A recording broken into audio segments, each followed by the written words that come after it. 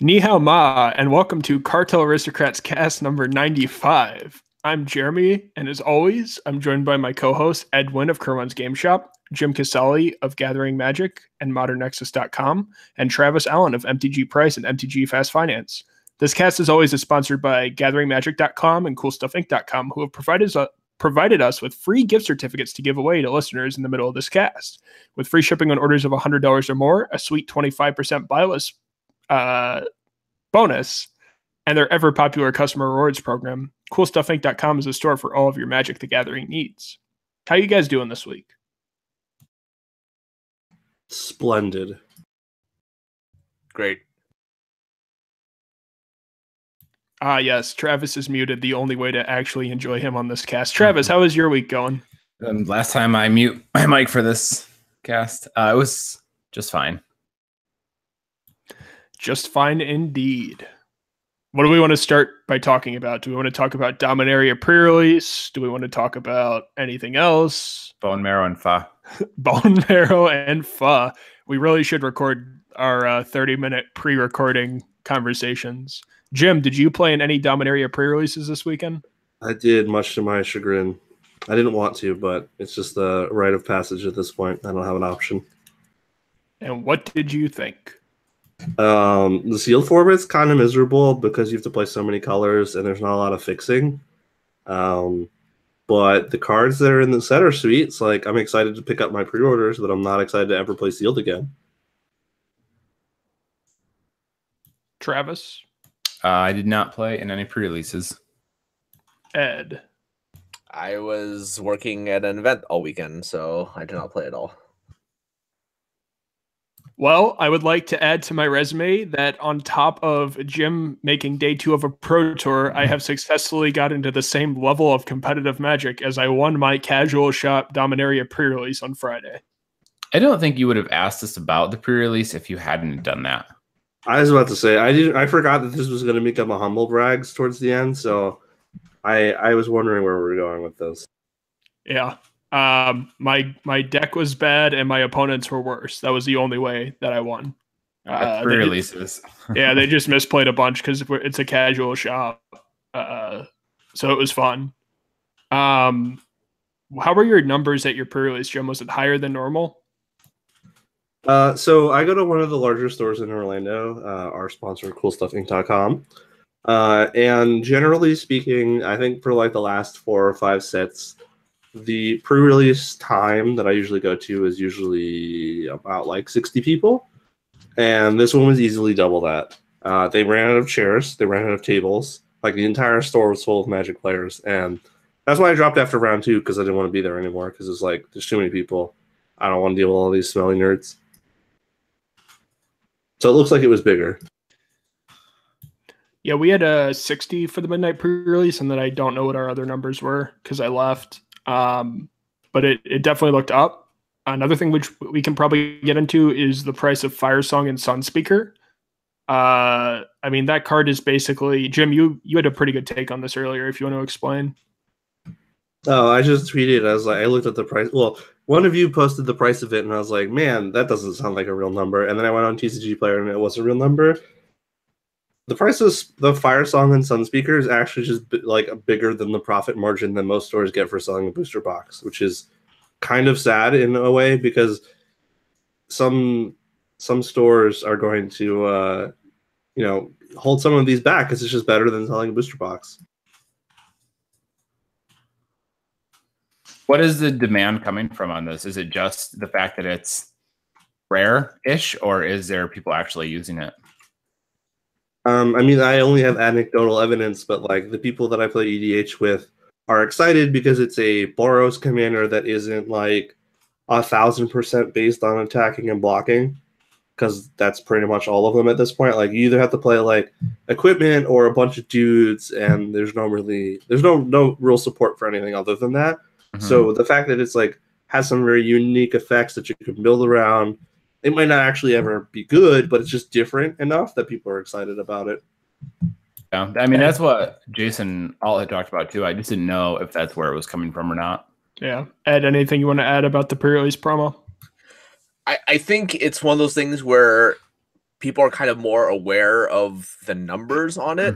I think that might be contributing to it. It might be one of those things where, okay, if I can't afford or I don't want to buy a full booster box right now, I might have to just try and like sneak in a pre-order and just buy one of these as a single in the event that people decide to use it for a brawl or it actually does become good.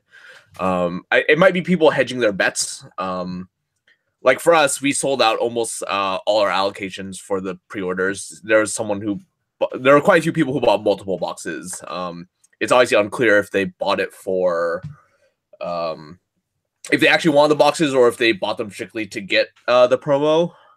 That being said, like we're almost out of promos. We gave away all the promos. I think we have like maybe 5 left or something. So I feel like because it's a known quantity, like I don't know how many stores most people have access to, but in the event that this card does become good, there's not exactly a ton of these floating out there, especially if you take into consideration the amount of people who did buy them for consideration of Commander or something, and they're not going to just be dumping these back into the market, even if the price does go up on them.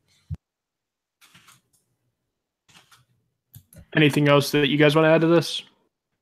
Yeah, so I tried to, well, I didn't really try that hard, but I was definitely like considering picking up a box at the pre-release for the promo because I play Commander and because there's just a lot of legends in the set. But the store that I went to was sold out of all of their boxes and all of their promos in the second pre-release of the weekend.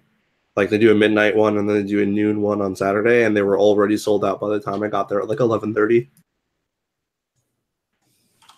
So I'm expecting them to continue to be expensive until somebody decides that it's not worth holding on to them anymore. Yeah, I haven't been too aggressive on buying them back from customers, but we definitely sold out of the ones that I bought in from customers on a pre-order basis. So I offered like full disclosure, I offered like $5 a copy because I figured they would drop to 10, and then they stayed at 16 and people just kept pre-ordering them. And there's quite a bit of supply on these, right? Like initial box sales for opening weekend are a couple 100,000. Is that off base? But each shop gets like 50 or 60 promos if you're Advanced Plus, and that's obviously lower for non-Advanced Plus shops. It seems like there's a lot of copies out there for relative to how many people would actually want them. Well, sounds a little artificial at the moment. It could be a little bit of that too, but like there's also something to be said about the fact that like it's rare and people know it's rare. Like that drives the price of cards, even if it's not necessarily something that's actually good. Well, yeah, and that's kind of what I mean when I say artificial. Like I have a feeling this is driven, and it's not a problem with it. Just it's sort of like a bit like the masterpieces. Is a lot of the demand right now is from people who want it to be, who have designs on it other than putting it in their deck. I think most importantly, like the thing that differs about this and between the promo and masterpieces is that we actually know exactly how many are out there, right? It's it's 20, 40, 60. That's a distribution between core, advanced, and advanced plus. Like I don't know about your area, but for me, there's my store, Kerwin's. We got 60. And beyond that, people are basically driving up to Albany or down to Poughkeepsie to various stores down there. And like Albany, I don't know of all the little stores, but even if they have like, gauging how big Albany is, maybe like 8 Advanced Plus stores, that's only 480 to go around. And given the size of Albany, like I'm obviously just like pulling numbers out here. I have no idea how many WPN stores are up there or how many promos they have, but 480 like is not a lot to go around. And you guys can kind of extrapolate that from your area, like Jeremy's area, or like Jim, you're in Orlando, you're in a pretty populated area, like exactly how many stores are down there. I imagine like there really aren't a lot to go around, and I think that's kind of further kind of instilling this fear in people where if they're not getting this now, people are like kind of like definitely wanting to kind of get ahead of it, as it were. Like you can definitely see these like close on eBay. The numbers on TCG Player have definitely been drying up as well, so they're clearly moving. And And again, I just don't see like a lot of people who have them just wanting to get rid of them until they either know whether or not it has a home in standard or how popular it is going to be as like, you know, a brawl in a brawl deck or as like a commander or whatever. Yeah, I mean, I suppose. I think one of the only things driving this demand besides commander is there are people that collect full sets of everything, and this is technically considered part of the set. And so players are buying these because they want to complete their entire set. That's where like some of my pre-orders came from, is like because it's a casual shop, one of the main ones I operate out of. They just want to complete the set, so they were buying them so that they didn't have to look for them in the future. So they buy that, and then they wait for everything else to drop, and then they pick the rest of it up when standard bottoms out. But they don't know what's going to happen to the price of this card, so they're just picking it up just in case to have. So there is a non-zero amount of people that collect every set of Magic, and that might be some of the demand. Sure. Okay. Yeah, I'm just saying those people exist. Yeah, we listed a bunch of Legends and Arabian Nights like bulk rares and at like $20 on TCG, and like those have all been selling too. Nothing that has to do with like old school or anything, but like, and like it's probably not the same as a standard set where there's tons of supply out there, but there are people collecting every set. And like if you go to GPs, you'll see people with like foil sets and stuff like that. So the demand is out there. These people have money sometimes. So also have to remember that this is not a card that you can redeem on Magic Online because it's a promo, not a part of, like it is part of the set, but it's not part of the redeemable set, so you'll never get them on Magic Online either. Time will tell. I hope it's good in standard. That's going to be really funny. Yeah. Like, I think that these buy a box promos, well, just to segue a little bit, just to recap on how I felt about this last time we talked about it. I think the buy a box promos being unique cards is a sweet thing. I just think that they should always put them in the next set. Just make them a preview card and put them in the next standard set. So if someone wants to get them early, it gives a little bit of value to the box. It makes people want to pre-order them and whatever. But if it's really good in standard or brawl or whatever, then there's like some sort of release valve, which is just 3 months down the line. I think that's fine as long as it's not legal in standard until it actually comes out in the set that it's a preview for. So you're saying basically make them judge promos where they spoil them a month early for the judges, and then they go, oh, look, we're reprinting those cards in the next set. Yeah, exactly. They haven't been that bad about it. Pendlehaven. That didn't have the same art. Pendlehaven had the same art, I thought. No, it didn't. All right. The Pendlehaven reprint was the one from Time Spiral. The Pendlehaven Judge foil has like New Phyrexia art on it. Like it's a totally different art. It looks very similar. I made the same mistake. It looks very similar, but it's not the same art. I mean, if it's that hard to tell the difference, then it might as well be, right? It isn't really that close. I just misremembered what it looked like. Classic Jim. And of course, moving on from Dominaria, we have seen masterpieces continue to hold up. I think this is going to be a reoccurring segment on this cast that where masterpieces are, because we've disclosed how many we own. I sold 2 more of like my 10 whole masterpieces and invocations that I didn't sell already. I got 325 on a SP Mana Crypt and 160 on an SP Blood Moon, which felt really good. But it's like, for me, it's too late to put more money in. So like, I'm just lucky enough to be able to buy a buy list and sell at retail. Is it too late to put money in, Ed? I don't think Ed had heard that part. No, I did. Maybe. I'm not sure. All I see is this supply continuing to dry up. Like, I think Magic Card Market has started to catch on. The supply has definitely disappeared from there. If you look on various Japanese sites, they've started to disappear as well. So people are clearly becoming aware that these cards are trending upwards. You can't have a card that's this rare and be worth like this little. Which is kind of like my concern with Firesong as well. I understand we moved on, but that, like, now that we know exactly how much is out there on Firesong, I mean, we can extrapolate, obviously. Like, masterpieces are kind of a similar boat. We know the rarity, we know the distribution of them. obviously the thing we don't know is the print run. We don't know how big is out there, but again, we can kind of extrapolate based on how many are in store, how much like your average store moves. We know how many WPN stores are around the world. We can again kind of have like a very rough number on these, and it just makes me think like, you know, these are more rare by most estimates I'm seeing. Again, this is, you know, I'm just making up a number here based on what people say, and it's purely anecdotal, but we're looking at these being more rare than most alpha commons, than any individual one alpha common rather, which is not a lot in today's day and age, given how many Magic players are out there. So do I think like these have room to go up? I think certain ones do. I obviously like even the ones that suck have continued to go up. Like, I mean, Cataclysmic Gearhulk is basically above $20 now. I never thought I'd see that day, but the ones that see much more play relative to like not necessarily how good they are, but things like, you know, Soul Ring, like it's purely a luxury item.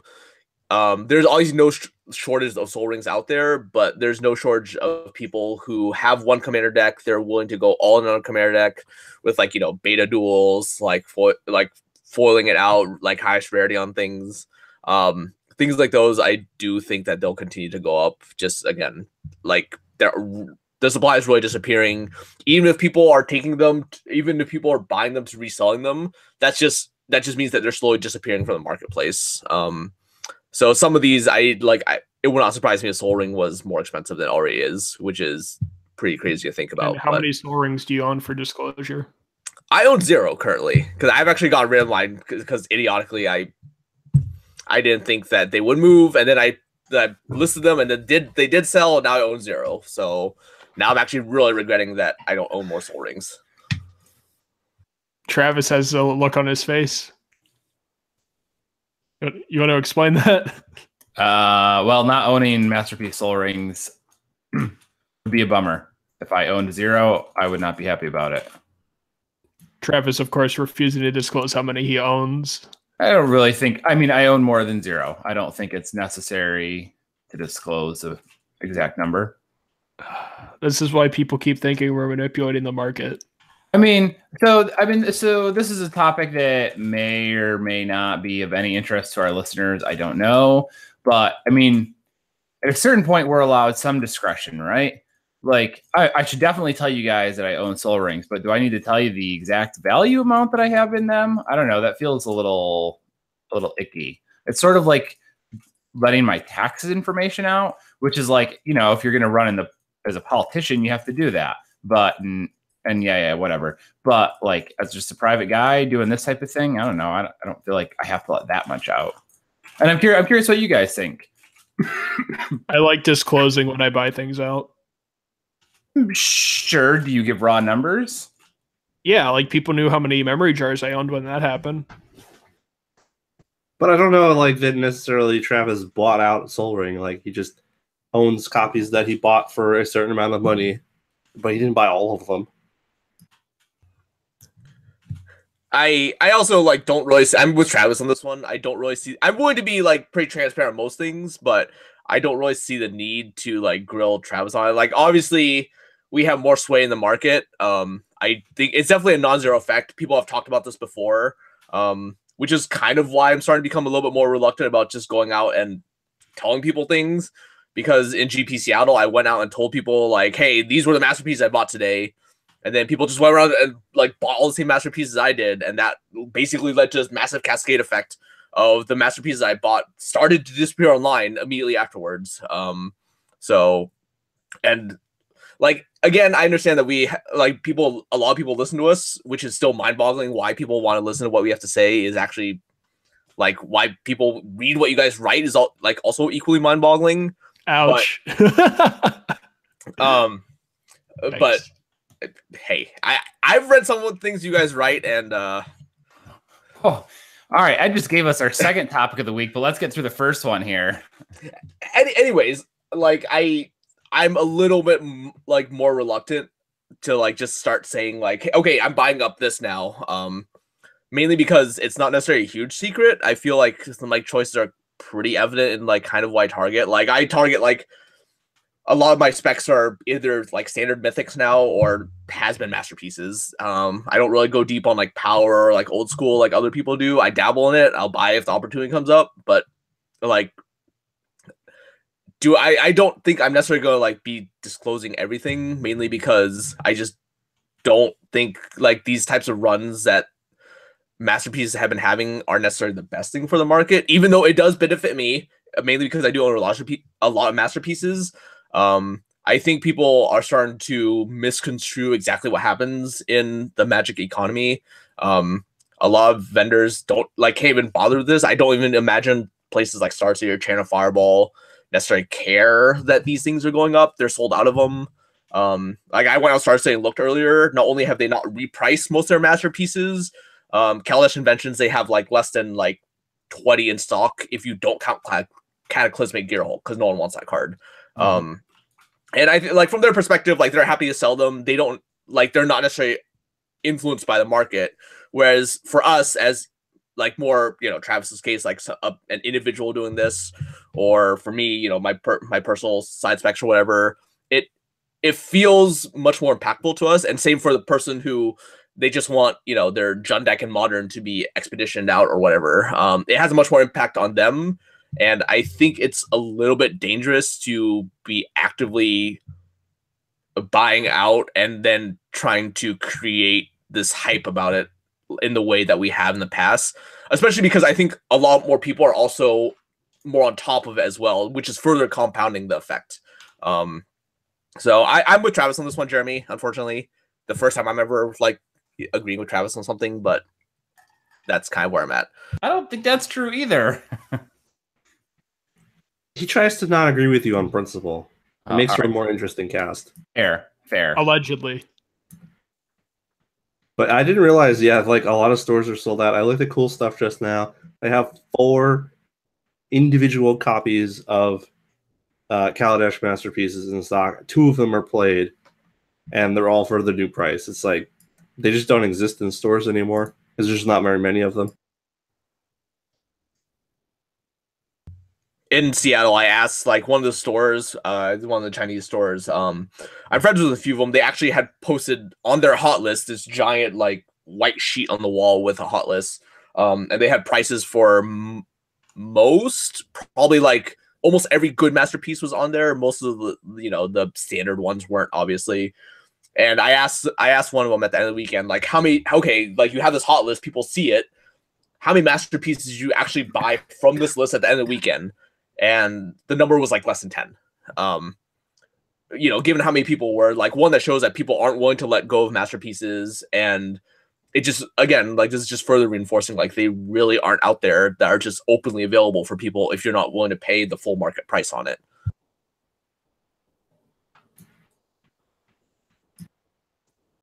Interesting. That's a pretty good anecdotal evidence, Ed. I mean, you're also going like, hey, let's complete hypothetical. Say I own 5 Black Lotuses, right? Actually, I own 0. If I go, hey guys, I own 5 Black Lotuses. I just told you that I have somewhere north of 15 grand, possibly like, 10 times that in my house in Magic cards, and you know exactly what to look for. I don't know. That's a little weird. Like, you don't really need to broadcast that level of information. I'm all for transparency, but and I don't know, maybe our listeners are going to hear this and think that I'm trying to hide everything and like screw people over and manipulate the market. I have no problem telling you guys that I own cards. I don't like the idea of giving away the scale. Travis does own 5 Black Lotuses, and his address is. No, I'm kidding. I do 0 power. It's 123 0 power Curmudgeon Lane. Yes. It's 423 Walby Way. Or whatever that thing was. Thanks, Dory. Yep. All right, Jim, you want to get into the credit winner of the week? Yeah, so I didn't broadcast today that we were picking our credit winners, so we don't have that many questions. Sorry, I had too much work to do. But our winner this week is Mike Miller Burned from Minnesota. Says, after you pick your bulk, what do you do with it? What is the best way to get rid of 200 pick bulk that I have? 200,000. Sorry, 200,000. Yeah, I skipped the K part. Yes, 200,000 pick bulk that I have. Tweet at Doug Johnson on Twitter at Rose of Okay. Thorns. Buy my bulk. Yeah, he should just change his Twitter handle to buy my bulk. That'd be a good idea. Honestly, it's hard to find someone that wants that much, and you have to tell them that it's picked. I don't have that much, so I couldn't tell you for sure. I sell most of my pick bulk to Cool Stuff because I don't pick a lot of the stuff that they end up wanting anyway. So it's good for them and good for me. It's probably a little bit easier for you to sell them. Like, it's one thing, like, most vendors are probably okay with, like, if some random person, no offense to you, Mike, I'm not saying you're random, but if someone just came up to me and said, hey, do you want to buy bulk? All right, how much do you have? Assuming their number is not like 1 million or something, that's like, okay, is it picked or not? And you can probably say it's picked, and there's a very good chance I'll buy it because the extent to which bulk is picked at our store is very different than what you guys would consider bulk. But if, you know, if Star City was buying from me, or if, you know, Jeremy was buying from me, like, God help your sorters, because you're not getting crap out of that bulk. Like, same with the people who buy from Doug. So I think, like, because you're lucky enough to, maybe you do have to tell people that you're actually a vendor, at which point most people probably would not buy a large quantity from you. But luckily, like, 200K is like kind of below the threshold where it's like, okay, that's a decent amount. But like, if you are any closer to me, I'm willing to chance buying your 200K bulk, because I can probably make it back with how much and how thoroughly I can pick through it. But I'm willing to say, like, you know, message some large stores. Like, you're in Minnesota, so you're a little far away from Star City. But for the people who live further east, usually before Star City open, you can just email them, say like, hey, I have X amount of bulk. Can I bring it to the event and have you guys buy for me? And that's usually what they'll do. Beyond that, maybe like slowly like bleed it out to your local game store. If your local game store isn't big enough, they might not be able to buy all 200K at once, but like, that's basically what I can recommend. If you really want to be ambitious, go on Amazon and make lots and send them off, but that's very labor intensive. That's very time consuming. If you're doing it on your own, I definitely would not recommend that route. Travis, what do you do after you pick 200,000 bulk? You can burn it for warmth. You can build a chair with it. I don't know. Dump it off on somebody's doorstep who you don't care for. I would say the best rate of return on your time in a larger scope than money is donating it to Goodwill or a community center or something like that. Like, call them up, say, I have all these trading cards. I want kids, underprivileged kids, to have access to them. I don't need money for them. You can take a write-off. You know, if it's 200,000 cards, I mean, if it's 200,000 cards, you can take a pretty big write-off on that, I would guess, and just drop them off, let a bunch of kids have them who need them, and your effort is close to zero. I think the best use of time is to make a Craigslist ad, and then you don't have to worry about it unless people message you back. Yeah, although if he's got 200,000 cards, I mean, I probably had about 100,000. And that took up a considerable amount of space in our apartment. I listed on Craigslist, and that's how I sold it. I got a couple $100s because I wasn't really pushing that hard. I mean, depending on where you live, 200,000 cards is a lot of space. So you might not want to just like sit around and wait for somebody to message you. If you live in a larger house, it's not as big of a deal. But yeah, I forgot about that because like the average rent here is like $350 a month, and then I went to New York and a studio apartment was like $2,500 a month. Yeah, so definitely different. Yeah, there's a guy like enough for like a bathroom. Yeah. What was I saying? 200. Oh man, sorry. It's morning here. There's a guy who refuses to sell me bulk, and he's listed it on Craigslist forever at 5 per K because that's the rate he wants, and I refuse to pay him for it. And when I had extra bulk, besides like people coming in and buying bulk at like 10 per K because low retail numbers, I just listed it at 4 per K, and I said, come pick it up at the shop and how many whatever amount you want, and I'll honor 4 per K. And like, he's still stuck with that bulk. So as long as like you can profitably undercut people on Craigslist, you should be fine. You really don't have to do anything except for like when someone calls you or emails you and they're like, oh, hey, I'm interested. And then you meet up. And if not, it just sits there and you can wait for a big event to come along. I don't know. Anyway, thanks for your question, Mike. You can send me a message on Facebook or Twitter at Cartel Aristocrats or Cartel_finance, and I will send you your $25 gift certificate for CoolStuffInc.com. If you'd like to win our gift certificate next week, you will need to leave a comment or a question, rather, on the Gathering Magic page that will have our cast on it. And if you leave a good question, preferably one that we did not answer on the previous cast, then you could win a $25 gift certificate to CoolStuffInc.com. I would like to point out that Gilded Lotus is still pre-ordering for $3, and there is still a possibility it can hit 1.5 after release. So someone brought to my attention that apparently yes, Ed did not know this. I did not know that. So, oops. Maybe. Would you like to take these backsies on this bet? I'm still feeling reasonably, what if Ed just buys every copy under $2? What did he not know? Ed didn't know that the Gilded Lotus is also in the Planeswalker like pre-con deck that you can buy. It's one of the 2 rares that's not the Planeswalker. But if Ed buys out Masterpieces, there's also a chance he would just buy every Gilded Lotus under $2 to prevent me from winning this bet. Mm-hmm. So tricky. You know, you get the double dip, then you win the bet, and also you have a ton of Gilded Lotuses that are going to like double in price. That's how I felt about our Bitcoin bet. Because if I lose, I still make money. Right. And if I don't lose, then I get a free trip and still have Bitcoin. You know what I just realized? There's no Gilded Lotus Masterpiece. What's up with that, Wizards? Why didn't you make a Gilded Lotus Masterpiece? They figured the From the Vault printing was the best printing cardstock-wise, so they just figured they couldn't beat it. I don't believe that to ever be true.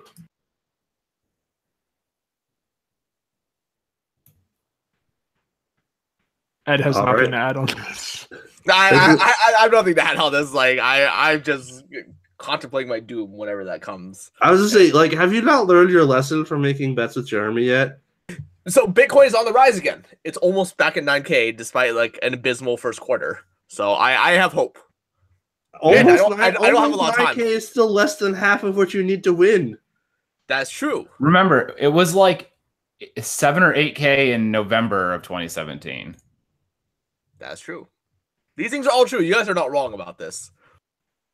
All I know is that the longer this cast goes, the more bad bets I think Ed's going to make with Jeremy. And it's just going to be like a laundry list of unfortunate events that are going to happen to Ed.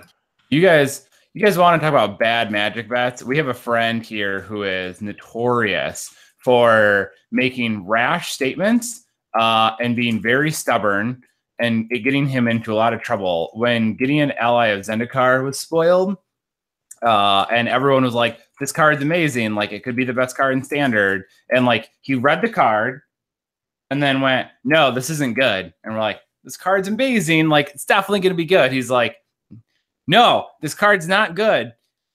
What did he say? He's like, this card will never even make it to the Pro Tour. And then we're like, okay, we'll bet you like $20 that Gideon Ally of Zendikar like is in a top 8 deck. And he Snap took it, and then he took the exact same bet from I think 7 other people.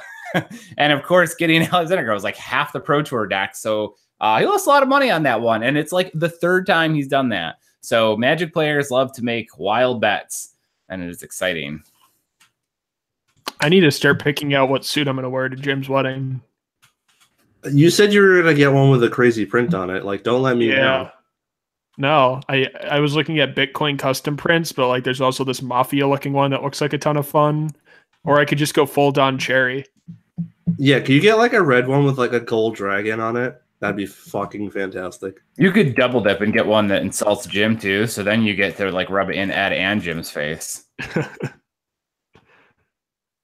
I don't know if there's a suit budget, but I think there was like a gentleman's agreement for the entire bet on like how much we would be willing to spend. I mean, like, you don't want to make Ed homeless. Well, the good news is if I have to fly Ed on Delta One from JFK or LaGuardia to Orlando, it's like zero money. If Ed has to fly me from Trailerville and Tractor Farm Missouri in first class. That's not cheap. It's really rough for Ed because he gets a double loss. Not only does he lose all the money on Bitcoin, he also loses money to paying for your crap. Yeah. Rip Ed. Ed's got nothing to add to this, man. I don't think money is the problem for Ed. I think it's his hair. I think that's the part of the bet that really gets him. Yeah, I'm not clean on I'm not too super keen on shaving my head. That won't be great. I, mean, I might be wearing a hat to your wedding. You don't have to shave your head before you come to the wedding because the bet doesn't end till afterwards. No, it's at the beginning of the wedding. It's right, literally up until you get married. Right, I understand, but like he doesn't have to shave his head before he comes to the wedding because the bet's not over yet. Yeah, how did you guys? You guys might want to talk about your time frame here because you guys have this set up. What's the actual end date for the bet? It's the day of Jim's wedding. Okay, but you have to like pay for his flight, right? So, and what was the number that it has so you to just cost? show the you just show the receipt basically, and What you're was like, it? all right, pay for this. Well, then Ed has to take simply has to book the same flight you would pay for. Yeah, so like Ed could fly first class to Jim's wedding, and if I lose, I reimburse him for the total of the ticket. But like, what if I fly to Narita and then I fly to Orlando? Is that a continuous flight to Jim's wedding? Open jaw your bet. I think that's being outlandish, but that's me. That's getting out Japanish. Hey, I don't know, but for listeners who have been listening, it's been like 6 months since we made this bet, so good times. I was expecting to win like mid-December if the rate is going. So I'm calling never lucky on this. The real question is like, from you. if we had made it 20K, it came within like $21 worth. How tilted would you have been? He would have found an index where it broke 20. Yeah, I would have just sold his 401k and then just like try to prop it up. I don't know. I for a while it was going pretty well, and I thought Ed might actually win, and then it like the floor fell out from underneath it, and I was like, he's dead in the water now. For the record, I'm totally on Ed's side on this, and I hope he wins. I hope he wins as well. I'm going to be the winner, whoever ends up. Like, it doesn't matter to me who wins. I'm going to be the winner because someone's going to wear. No, if Ed wins, I put enough in Bitcoin to pay taxes legally and to cover for his stuff. And then I just have to wear some stupid shirt. That's like not a big deal. If he loses, his hair's on the line. Jeremy wears stupid shirts all the time anyway, so really this is just a total free roll. No, but you have to let people rub your head. Oh, that's right. Fine. That's worth it. Yeah. I mean, I hate it, but like it's worth it. I'll be a good sport if I lose. Versus like you may not come back with that, Ed. You might just have the monk looking appearance for a long time. Or like a silvery like salt and pepper look coming back in. My hair's already gone at like 23, man. I have no chance. So that's not a big deal. He's definitely gonna have a salt and pepper look going on. So there's definitely gonna be salt involved, Travis. Yes, that's the joke I was making.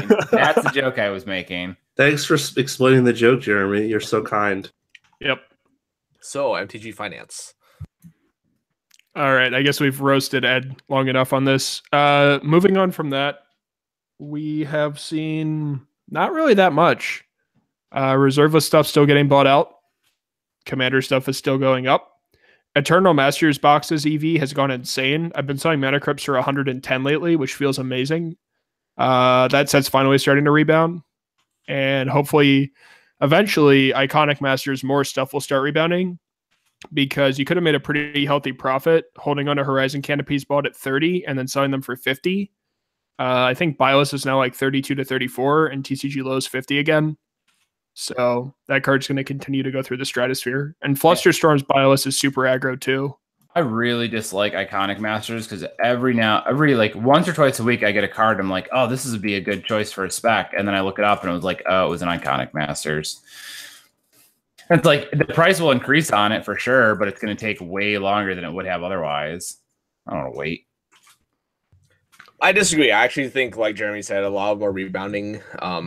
It's one of those things where if you're not actively looking at the price, you probably wouldn't know. Horizon Campy is kind of the most noticeable one. Obviously, there's multiple factors that kind of that are factored in. Boggle's gaining popularity, like Judge Foil's Galactiques are quite up, even from the last time we talked about it when it experienced its first spike, and now that card is like $80 or something. So like it's weird things like that. If you kind of keep your pulse on modern, like Boggles is clearly popular. A lot of people don't like it, but it's reasonably affordable now. Other than Horizon Campies, that was probably the gate for most people. For a while, it was Daybreak Coronet, and then that got reprinted, and the prices just kind of cratered.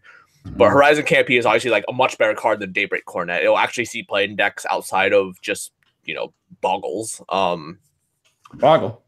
Yeah, Thoughtseize is like slowly creeping up. Supply is just kind of been disappearing. It's getting kind of hard to find them. Just vendors I talk to, almost every vendor has the Iconic Masters Thoughtseize on their hot list, on their board in some capacity. And for what I've heard, like people just really aren't letting it go. But there's more and more people trying to, build Jund, get into Modern or whatever. So demand for that card has, it's as high as ever, but there's not really more, especially since people aren't willing to like bust their Iconic Master boxes. Again, because the EV is still pretty bad, like Mana Drain hasn't really ticked up. So some of the cards have not seen an upswing, but I foresee I feel like we're probably about 3 to 6 months from just Iconic Masters becoming just great EV for the people who are just buying them right now at you can still buy them at 130 to 140. And I think I wouldn't go crazy, but I think if you held on to a box because you wanted to keep it long term, or if you needed something to round out these eBay sales or something, I don't think picking them up is the worst if you're looking at 3 to 6 months on them. Do you think we're that close to turning the corner on it? I am. Yeah, I think we are. Paul Feudo, when he was a guest on our cast a couple episodes ago, also said the same thing, and he provided data why. And then even on M25, my amazing pick of Myriad Landscape at 20 cents is now 60 cents low. So although that's not like a real number to realize an actual profit, it's trending up like crazy, and I'm very happy that I called that card. So, I mean, once that thing starts hitting quarters and 50 cents again on buy lists, it's going to be easy to dump 1,000 of them if you want. And they're still found in bulk everywhere now. So it's just a card that's proven itself in Commander, and it's something that people should keep an eye on for sure. There's nothing really else to add. It's just like a penny stock that I didn't see any real money being lost on, so I just went deep on it. Yeah, I mean, you had that position, right? Jim and I could never do that, but it worked out well for you. Well, I mean, we didn't even have a buy list on it really when it was down at 20 cents. I was just like, hey, Japanese copies are this, Japanese foils are this much, English foils are this much. I'm just going to buy all of them under this until the market dries up and then watch actual demand do the rest. Yeah, I've been just saying, what card was it again? Myriad Landscape at 20 cents. Yeah, it's just one of those things where, if they reprint it in another Commander product, 3 months later before you recoup your costs, you can still just shove them in the case and sell them for what you paid for, quarters or 50 cents. But Jim and I don't have that out. So, I can completely believe you, but I don't have the scale operation necessary to realize anything if I miss. Yeah, that's a good point. That I am lucky. Same thing with Soul Ring. We still can't keep these in stock. I bought 1,000 in GP Toronto, around Toronto, and people are you want more? I'm I'm good for now, and we're already running out again. Yeah, and crazy when you have that lucky out. And you've talked about Soul Ring on the cast before, when in old Commander sets, or when old Commander sets were coming out, and you're oh, this is really good. It's going to go way up, and I'm yep, can't buy it, can't do anything with it because where am I going to get rid of it? Yeah. You can start Travis's Trusted TCG. Yeah. I mean, there are still things you could do, right? If you play Commander a lot and you know that you're going to need these cards anyway, you could just buy them. I bought a significant number. I think I bought 6 Myriad Landscapes. I want to say something like that. Oh yeah, I bought 6 for 43 cents each. As a player, I'm going to use all of them at some point in time. I'm probably going to misplace a couple of them, and then I'll have to buy them for a few dollars when I need them again. But there's definitely stuff that Jeremy says oh, you could buy a bunch of these and just sit on them and they'll go up. But really, if you're not the kind of person that owns a store, you could look at that more of if you were going to play with this card ever, and you might need more than one for more than one deck, or you might need more than one for a single deck, this is an opportunity to buy them before they become more expensive. Yeah, and I mean that certainly helps, but it's different than buying 1,000 of them. Oh, for sure. I'm just saying, like, there's just, there's definitely reasons why you could still buy things that Jeremy suggests if you're not a store. Yes, it certainly works well from not from the make a profit, but from a play Magic for cheaper perspective. They're very good for that, which is probably what most people are listening to this for anyways. So there you go. Anything you want to add, Ed? No, I think like you guys have given it like both perspectives. Obviously, you have the luxury from Jeremy's side, right? Like, some of these cards, anything that I buy in large volume, like, Jim said, like, a ton for him is like 6 because that's roughly how many decks he'll have or that will use them. That's kind of like the lifespan of his card where these cards will eventually find homes. And for Jeremy or I, it's like, well, 1,000 Soul Rings, right? These are going to disappear because people just want to play EDH, and Soul Ring is just the most busted thing you can do in EDH. So your mileage may vary. You just have to kind of like figure out what's right for you. All right, let's get into pick of the week, guys. Ed, if you want to start us off. It's gonna be Masterpiece. From Dominaria, which is kind of what I like generally kind of look towards for the beginning. There's 2 of them that I think are pretty good. One is a rare, Jasu Vest Lich Knight. I don't think this one's like particularly insane. I think it just kind of fits from a player's perspective. To me, it makes sense because a 4-mana 4/5 menace on its own, not the most exciting thing, but that dodges most removal spells, except for obviously Vraska's Contempt, which is just going to be $1 million next year. That's probably going to be my pick of the week coming up soon.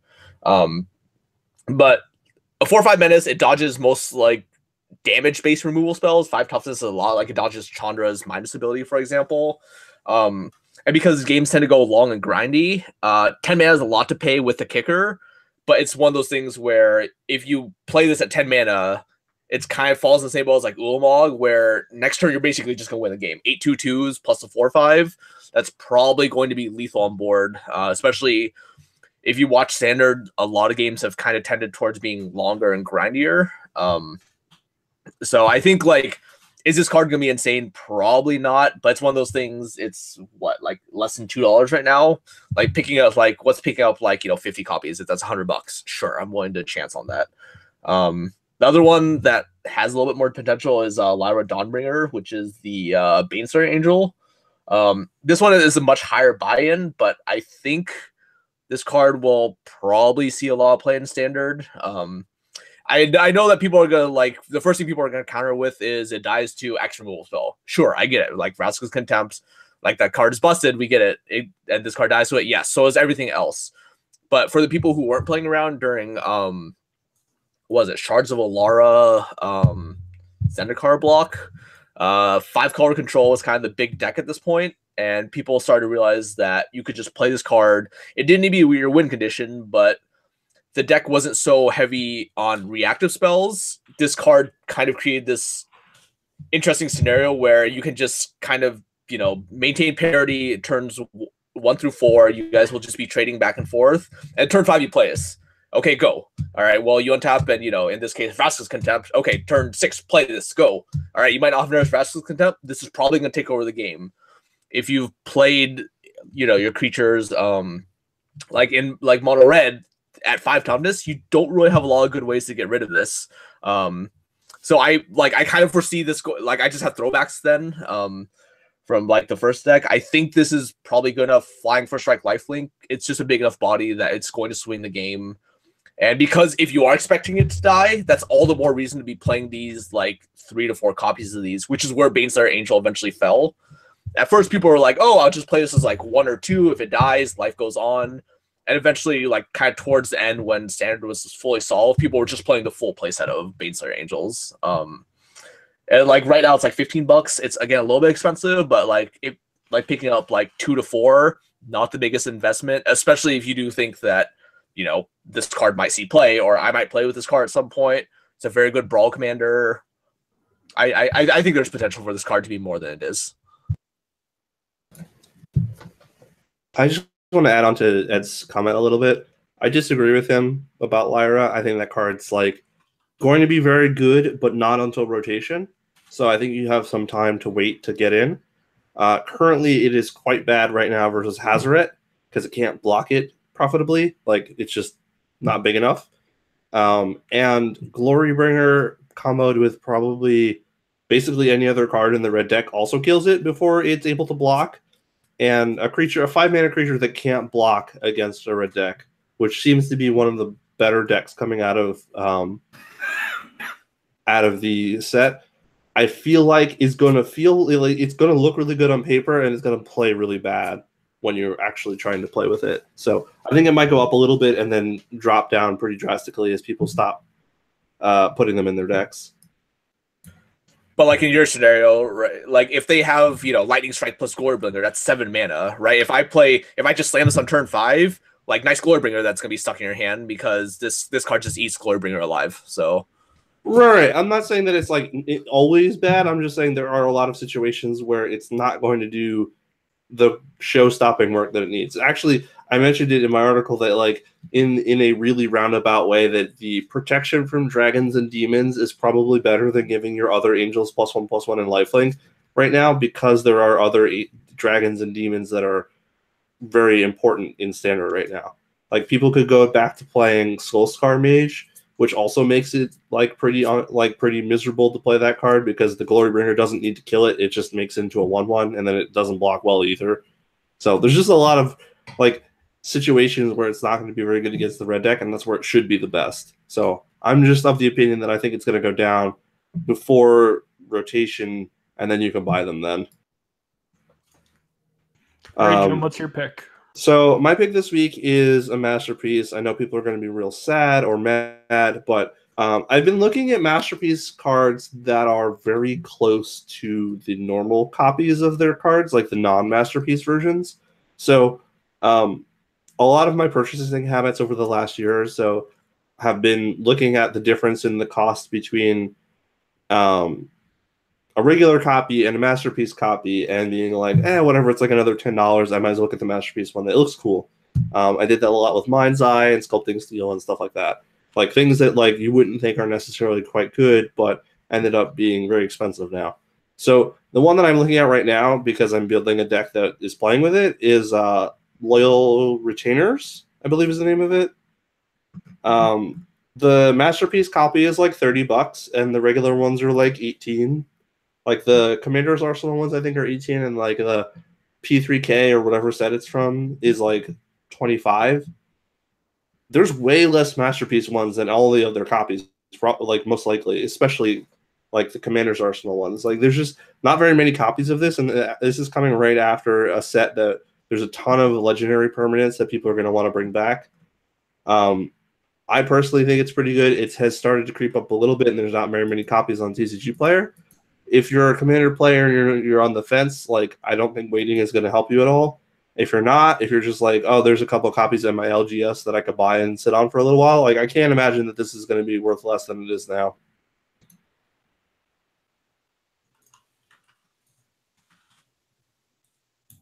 I own 0 in case that's going to be like a question somewhere. Ed owns 800. I own 1 and I bought it from Doug, who admitted last week that he didn't want to sell it to you. Did he? I don't remember him saying that. You were not on the cast at that point. You can go back and listen. He's like, I shouldn't have sold that to Jim for that price. I mean, I buy cards from him all the time. I make him plenty of money. He can shove it if he wants to say that he didn't want to sell it to me. But yes, I own 1 copy. It actually just came today, and then I went to look at the price of the regular ones, because that's the thing is like I just bought it because I was like, oh, the regular one's probably like about the same amount of money because it's a old rare card, and then I realized that like all of these masterpieces are getting bought out, and I'm actually adding more masterpieces that I'm like on the fence about right now into my cart and buying them because I don't want to have to worry about them being 2 or 3 times as much money in a couple of weeks or months or whatever. Okay. My pick for the week apparently already jumped in price a little bit a couple days ago. I didn't notice that at first, but it's Foil Villainous Wealth. It's in, let me get my number here, just about 4,000 EDH decks, so it's doing pretty good in terms of acquisition. It's like a kind of like a Genesis Wave, but you steal a bunch of spells from your opponent. It's cool looking. It's a cool card. But foils are just about gone. I don't know what the supply was as of like 5 days ago. So maybe there was 300 of these and people bought them out, but I'm assuming there aren't. But there's still very few left. It was bought out at $2. You can grab them now at about $3 to $4 a copy, which I think is still fine because this could be a $8 foil realistically. I don't think that's unreasonable at all, even more than that. So nice and simple, low ball. You can probably find these around your local store. I'm sure people don't really know yet. And the prices will still come up pretty cheap. So easy to trade for. But yeah, Foil Villainous Wealth, popular in EDH, cool spell. Don't know if we'll see it again. Good choice.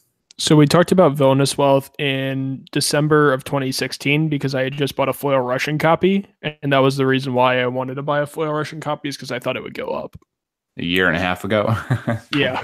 I mean, you're right. It was like $8 for a foil Russian copy at the time. And I was just like, this does not seem like this seems like a no-brainer. Yeah, I think this is sort of the way you're supposed to engage with EDH cards now. It used to be something would come out like Dictative Erebus, and Theros would come out, and then you would just buy a humongous pile of them 6 months later and sit on them, which is like what Jason Alt did with that particular card. And even way before that, like that was still a good strategy. I remember trading for Omnisciences as fast as I could back when those came out because it was like, this is a crazy EDH card, and it seems like something people will want.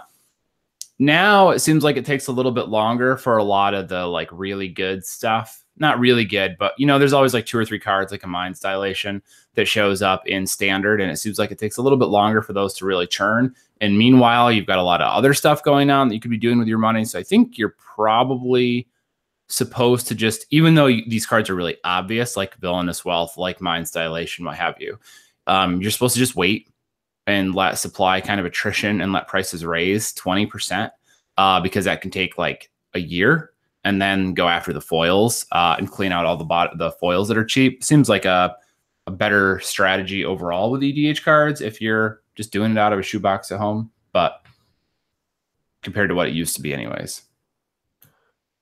My pick of the week is one I actually researched and nobody spoiled it this week. We want to play a guessing game, or you want me to just tell you? What are we trying to guess? Your pick of the week? Yeah. Because normally you guys steal it. I'll humor you. All right. It's a mythic from Commander 2015, and it's multicolored. Oh my god. Which one's Commander 2015? What color were the decks? Was that without the Planeswalkers ones? Without the Planeswalker ones? No, it was the 2-color enemy color ones. Yeah, it was the 2-color enemy colors. 2-color enemy color ones, and you said it's a mythic? It's a mythic, and it's got 2 colors in it. Mirren? Nope. Prime Speaker Zagana. No. All right. It's Anya, Merciless Angel. That one's good too, yeah. Yeah. So I looked into a lot of data on this card. This card's price started going up on March 1st of 2018 after, I guess, they presumably spoiled Lyra Dawnbringer, or just in reaction to casual demand. It's actually been trending upwards since the beginning of the year. On April 1st, 2018, 3 major shops corrected their buy list on it from 75 cents to 1.5, and the retail price is now around $2, which is an okay spread. It's something that shops are starting to become aware of, so that they're raising their buy prices so that they can't keep it in. And with TCG trending up as well, it's just a good indication that this card may hit $3 to $4, or maybe $5. However, you could be blown out with the Commander deck reprint at the end of the year. So if you're sitting on these, wait for these to go up to $3 to $4, because you probably bought them at 50 cents to 75 cents, and then get rid of them. And you'll make like an extra $1 on them and just move on with life. Ed wants to know how it's spelled. It's spelled Anya, Merciless Angel. Yeah, I'm like kind of apprehensive about that, because I feel like that's one of the Commander decks that is most likely to get reprinted, because that one also has a Fiery Confluence. Yeah, it has Fiery Confluence. It has Urza's Incubator in it also, I believe. Yep. So what I'm saying is let it rise up until June, when it's like a $3 to $4 card by natural demand. Don't go out and buy out this thing. And then just sell them and get out. And you'll probably do fine. But it's something to just keep in mind, because prices are starting to go up on this card. I looked at all the buy list data that Quiet Speculation scrapes from websites, and it's looking pretty promising. Like, not to derail, but I kind of feel like Mirren is the more popular choice, as it were, for the reprint from this year. Obviously, like I think the Wade into Battle, that's the name of the deck. It only got super popular more recently. Like Fiery Confluence was a price adjustment like maybe a month ago or something. So I don't think like it might not be on Wizards' radar to kind of have it reprinted yet. Versus, can I interrupt you for a second? Are you talking about Marin already got printed last year? Yeah, are you talking about Marin, the green-black one? Because that was in the last Commander's Arsenal. Yeah, that's why we won't see it again this year. They just reprinted it last year. Okay, disregard what I'm saying. I must be having a stroke or something. I do not remember that. It's okay. We generally disregard you anyway. But yeah, I think this is the one to reprint this year. Okay, I agree with everything Jeremy said for once. Wow. Woo, got him. One Gilded Lotus and Head Shave, please, as payment. But yeah, I just like looked into a lot of data, saw it start trending up a ton on March. Bios followed in April, beginning of this month. So just keep it in mind, guys. Not to further derail this, but is the original art for Gilded Lotus and like actual, or is it digital? Like, is there actual print on it, or is it digital? I can ask Vorthos Mike, who we've had on the cast to discuss art finance. I believe it is oil on Masonite, and then the newest one just went for $7,700 for just the art, and then the sketch is at like $2,000 right now. Are you talking about the Mirrodin Gilded Lotus? No, Dominaria. The Mirrodin one would probably go for around $20,000. No, I'm talking to Ed. Which Gilded Lotus were you asking a question about? The new one, the Dominaria one. Oh yeah. So the original artwork just sold for about $7,700. And I was bidding on it as well, so did not win. I was thinking we could make interesting terms for a bet, but I realized, like, wait, this is already going to be long sold and probably disappearing into a collection before we can settle it. Yeah, I have been fighting with Heiko over a lot of original art lately, and it has been a blast. That's actually how you recognize me at Seattle. You guys are nerds. Yeah. Somebody sniping art, original art, in order to screw a bet of yours would be pretty great. Yeah. Hey, Monty, can you do me a favor, please? That would be great. All right. Where can people find you guys? At Edwin13 on Twitter. I maybe will be in Columbus this weekend. I will maybe be in Paris next weekend for Eternal Weekend. I will not be in Birmingham with Jeremy. Shame. And I will maybe be in Toronto. You won't be where? Birmingham. So we had a 10-minute segment before we started recording about how to pronounce Birmingham, and Ed said it's Birmingham, and then he says Birmingham anyway. Mm-hmm. Yeah. Did I? Yeah. Yeah. Oh, oops. He tried. Both teams played hard. Where can people find you? You can find me on Twitter at @PHRSD_. You can find me on Gathering Magic every week. Every other week. Well, I guess every week. This cast you can find me on, so I guess you can find me every week. And you can occasionally find me every 3 months going to a pre-release and hating myself. I am Travis Allen. I'm on Twitter at WizardBumpin, BUMPIN. I also do MTG Fast Finance Podcast, and I write every Monday at MTG Price, and you will not find me at GP Birmingham. Well, I'm Jeremy. You can find me on Twitter at Missouri MTG off Highway 44, where I'm washing my clothes. I'll be at a lot of GPs. I think we're meeting up in Toronto minus Ed and Jim. I have a feeling Travis will probably drive up. Yeah, that's pretty much it. I don't even think all of us are going to GP Vegas this year, so probably of us. I am not going. Vegas every year is too much. Vegas every other year is probably just the right number of Vegases per year. Yeah, but I also need to go there for less time because I don't actually like the gambling part of Vegas all that much. Yep, and I actually hated Vegas and resolved to never go back again after last year. And then Westgate was like, "You gambled enough to win a free week of hotels." Oh, and I was like, "Oh, we are going to go and gamble again." So yeah, shout out to Ed for being like the high end roller sitting next to me and helping my rating.